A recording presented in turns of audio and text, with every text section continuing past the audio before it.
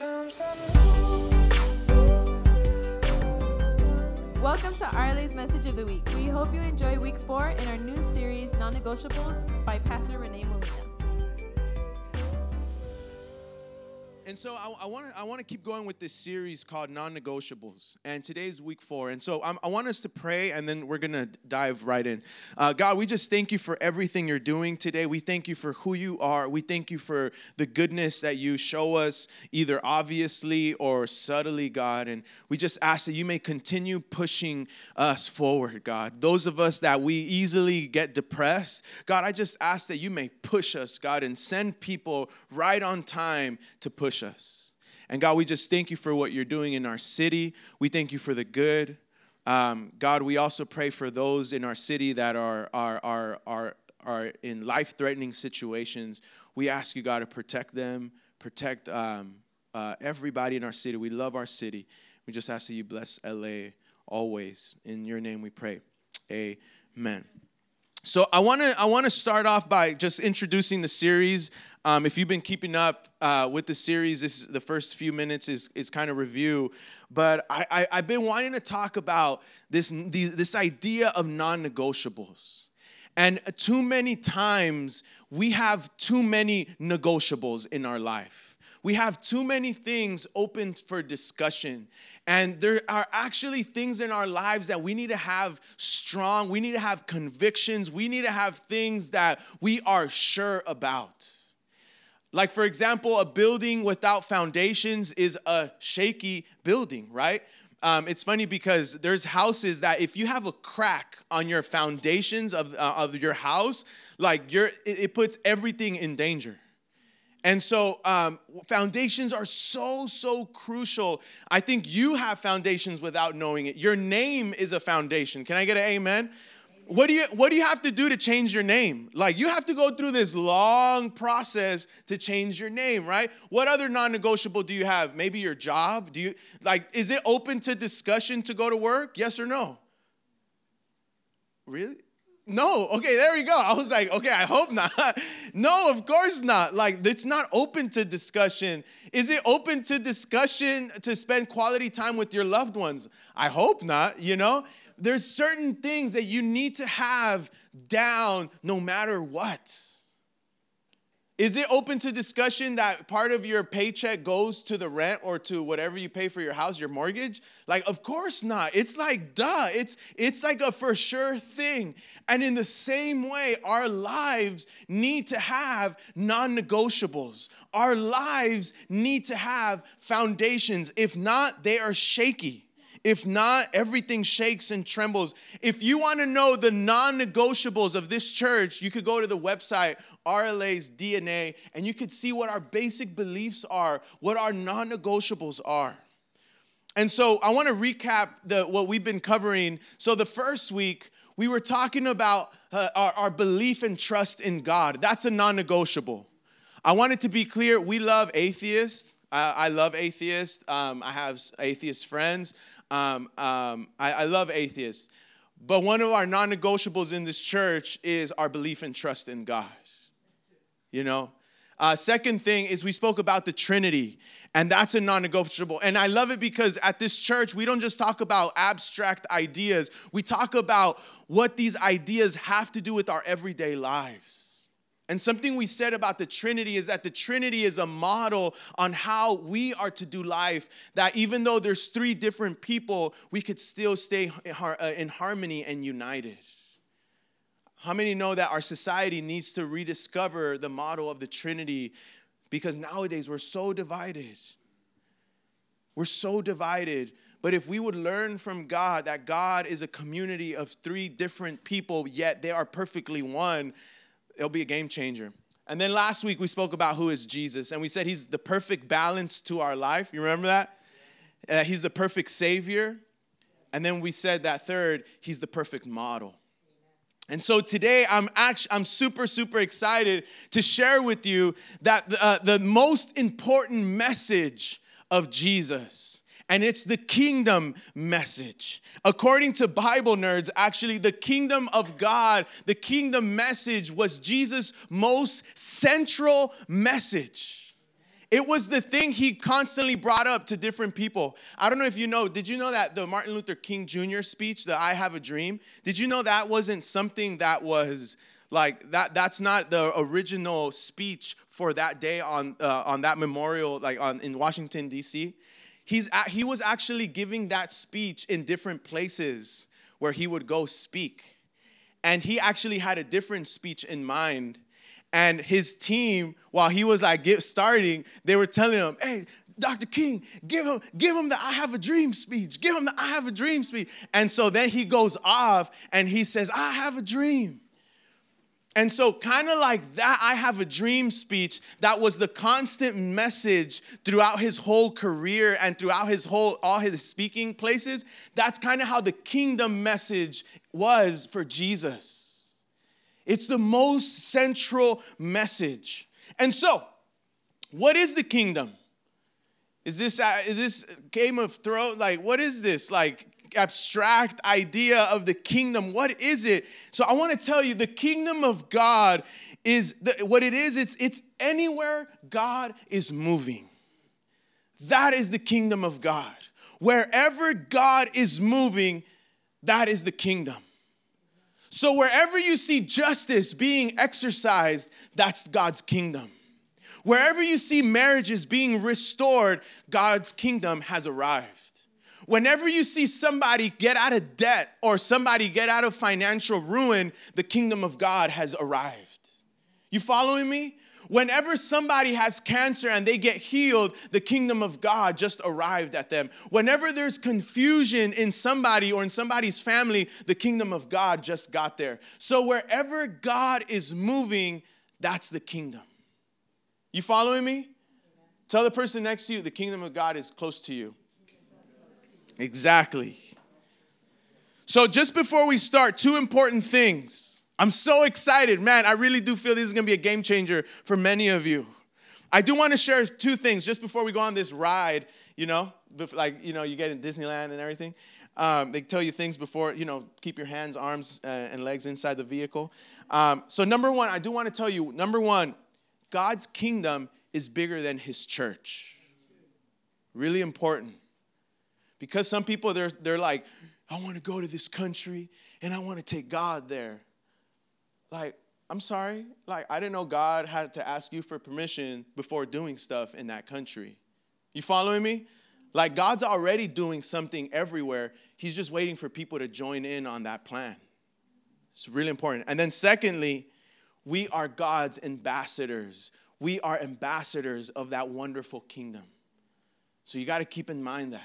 Wherever you go, whatever job you have, you're an ambassador of God's kingdom. Okay? So if you have a Bible, go to Matthew chapter 4. Oh, man, I'm excited for this. Matthew chapter 4. Matthew chapter 4. And as you're looking for it, I want to just be clear. One of our fundamental, one of our foundations, one of our most important pillars of this church is the kingdom message. It's God's movement in our society. I want to tell you something. We won't be satisfied until God's kingdom impacts our city. You guys following me? So Matthew 4, verse 12. This is the beginning of Jesus' career. He's just starting out. Matthew 4, verse 12. And it says, when Jesus heard that John had been put in prison, he withdrew to Galilee. Leaving Nazareth. Nazareth, for you to have an idea, it's like saying our Skid Row, like LA Skid Row. Nazareth was his hometown. Leaving Nazareth, he went and lived in Capernaum, which was like the lake in area of Zebulun and Naphtali, to fulfill what the Lord said through the prophet Isaiah. Land of Zebulun and land of Naphtali, the way of the sea beyond the Jordan, Galilee of the Gentiles, the people living in darkness have seen a great light. On those living in the land of the shadow of death, a light has dawned. And then from that time on, say with me, from that time on, Jesus began to preach, repent, for the kingdom of heaven has come near. All right. I want to talk to you first. I want to start by sharing with you what the ticket to enter God's kingdom is. There's a ticket you must have to enter God's kingdom.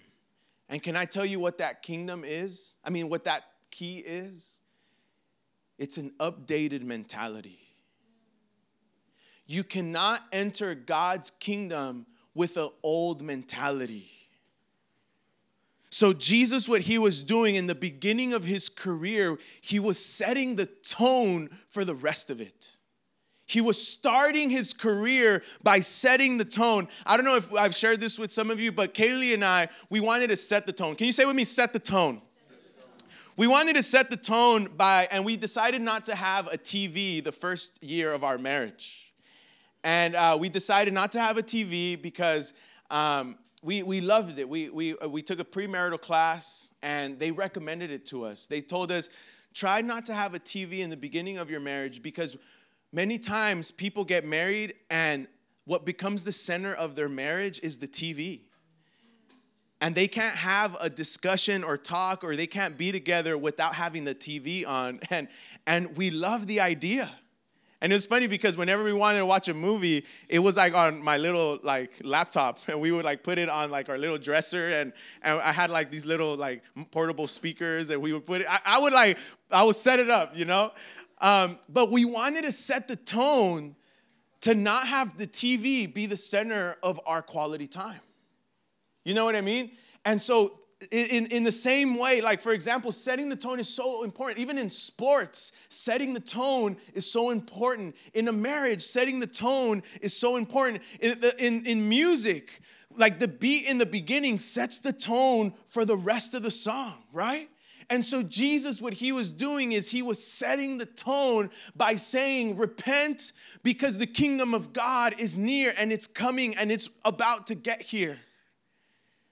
But that word repent has so much baggage to it that we're ugh. Can I clarify what the word repent means? It's actually one of the most beautiful words in the Bible. And you know what it means? Religious people have messed it up and they made it look really bad. But the word repent, you know what it means? It means change your mentality. It doesn't mean cry. It doesn't mean hurt yourself. No. When God says repent, what he's saying is that you need to change your mind. You need to rethink the way you see life. You need to rethink love. You need to rethink marriage. You need to rethink singlehood. You need to rethink money. You need to rethink sex. You need to rethink life in general. And so what Jesus was saying is that if you want to be part of what God is doing in the world, you need to update your mentality. Tell the person next to you, you need to change your mentality. Exactly. You need to update the way you see things. Because can I tell you something? If you keep thinking the way you're thinking, you're never going to make progress in life. So can I tell you something? Before God changes your behavior, he wants to change your mind.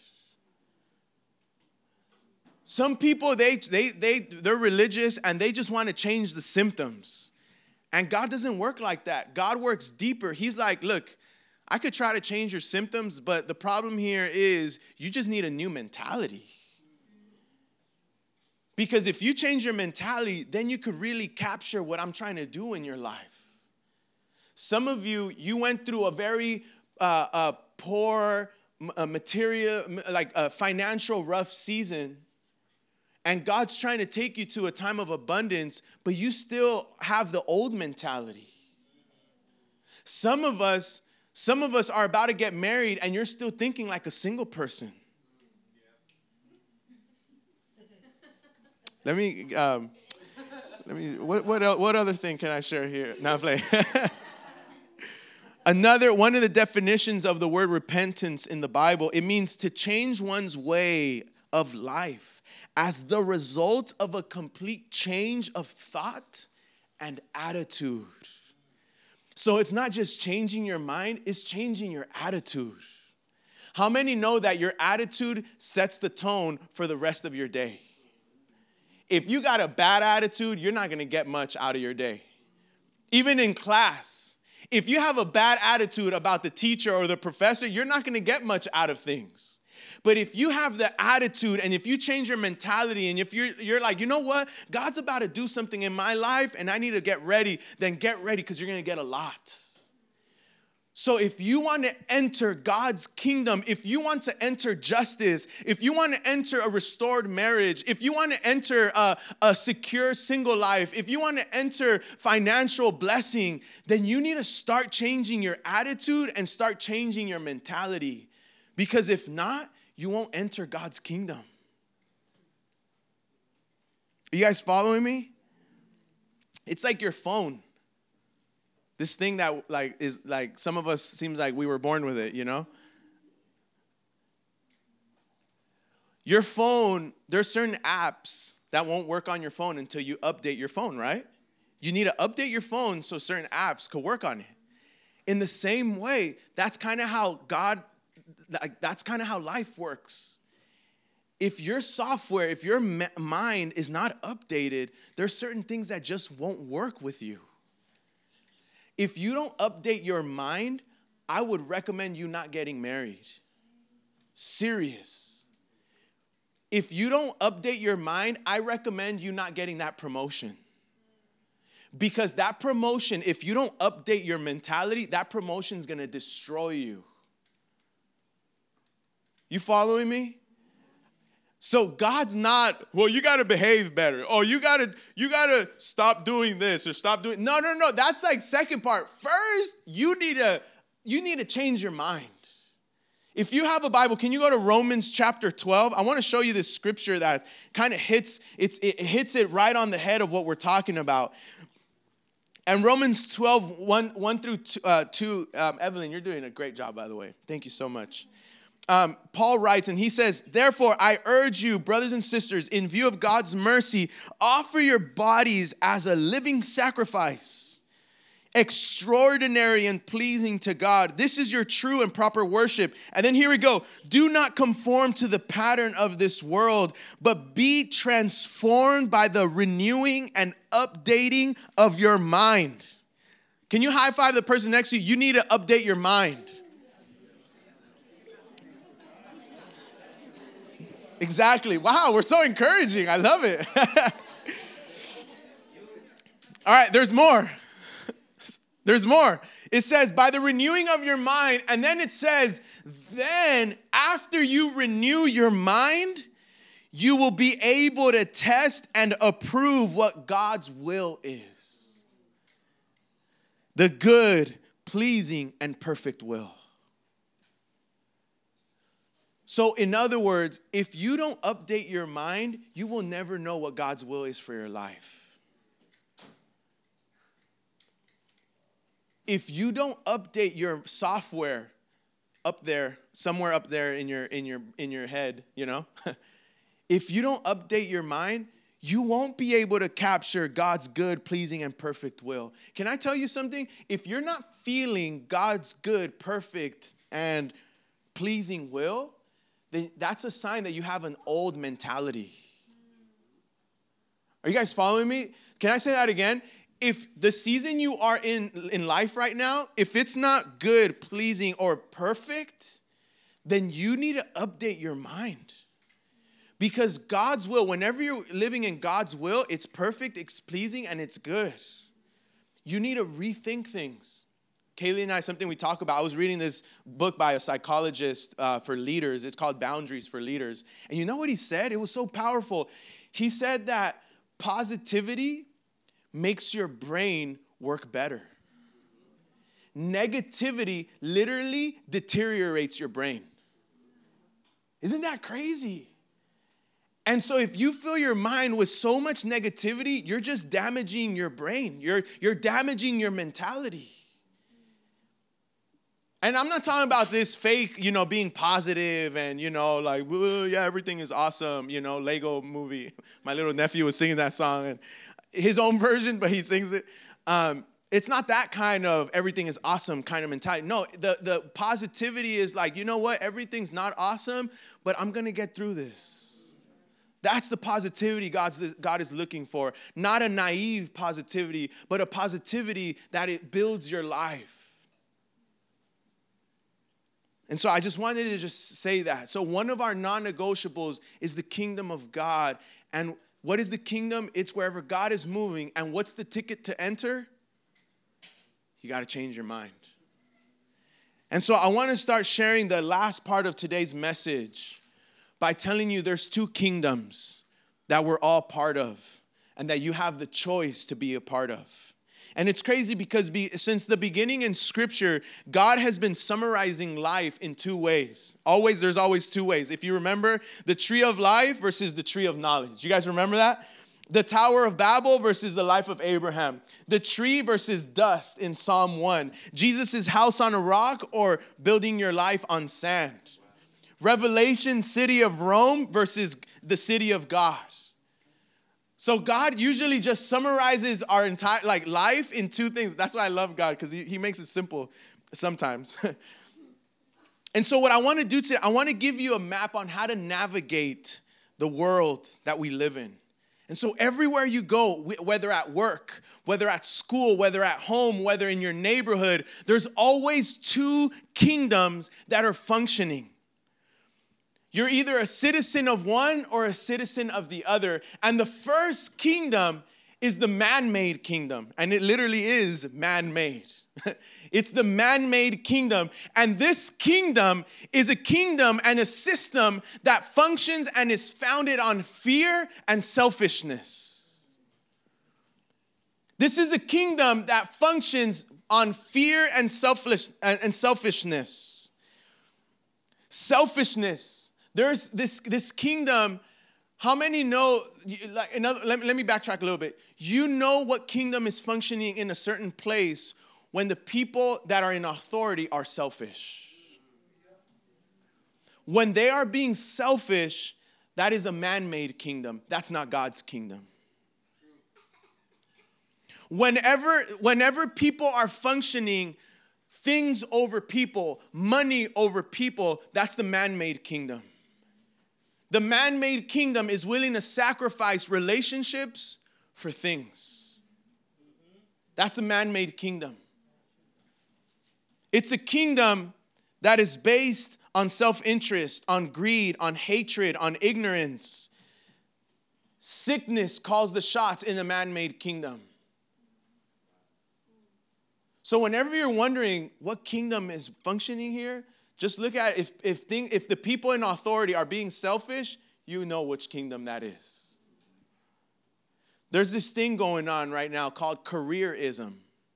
It's actually in the dictionary.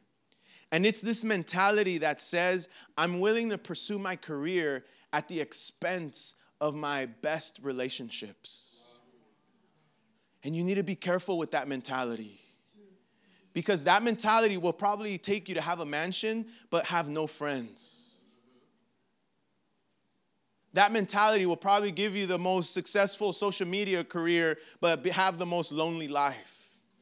That's a man-made kingdom. The Great Recession in 2008, that was a man-made kingdom, all for greed. It's funny because my wife, Kaylee, the most amazing, she's getting her MBA, and they literally said economists, professional economists, are even saying that the essence and reason of the Great Recession was greed. Right, baby? Am I right?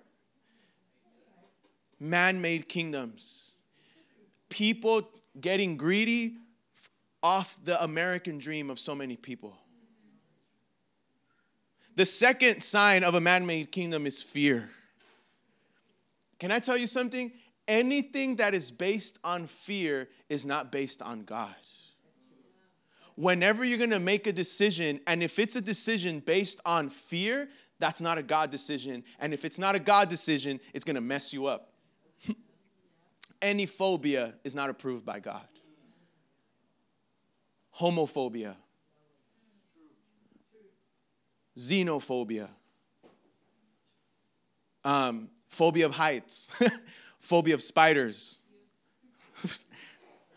I'm getting close to that one. Any kind of phobia is not and is something not approved by God. Leaders, parents, marriages that do life based on fear or control people based on fear is a man-made kingdom. Bullies are a man-made kingdom. I want to just give a shout out to all the parents that don't parent based on fear. That don't parent based on, well, if you do that, a train's going to come and hit you. Or, if you do that, God's going to strike you down and you parent based on fear. That's a man-made kingdom. But then there's another kind of kingdom, and this is the kingdom that we're about. And it's the God-made kingdom. And this kingdom is based on love and selflessness. I first want to just touch on love. God's kingdom is based on love. Not control, not fear, it's love. Gary Chapman says, truly someone that loves is someone that doesn't demand but requests. A kingdom that God makes is a kingdom where love thrives. Love towards God, love towards self, and love to those around you. Those three loves are interconnected. You cannot truly love God if you don't love people. You can't truly love people if you don't love yourself. These three pillars of love have to be in your life so that God's kingdom can just take over in your life. Some of you are trying to love others, but you don't know how to love yourself, and that's why you're having so much trouble loving people because you can't love yourself. There's a lot of Christians that they say they love God, but they mistreat people, and that is so anti the Bible. The Bible says, how can you say you love somebody you can't see when you can't even love somebody you do see? Love is the foundation to God's kingdom. It's everywhere. And the second thing, and this is what I want to start closing today's message with, is that God's kingdom is based on selflessness. On behalf of our church, we want to thank you for listening to this week's message. RLA is a biblical grassroots church located in South Los Angeles. We are a community who is here to restore the hurting, anxious, and those discouraged by religion. We hope to have you back next week.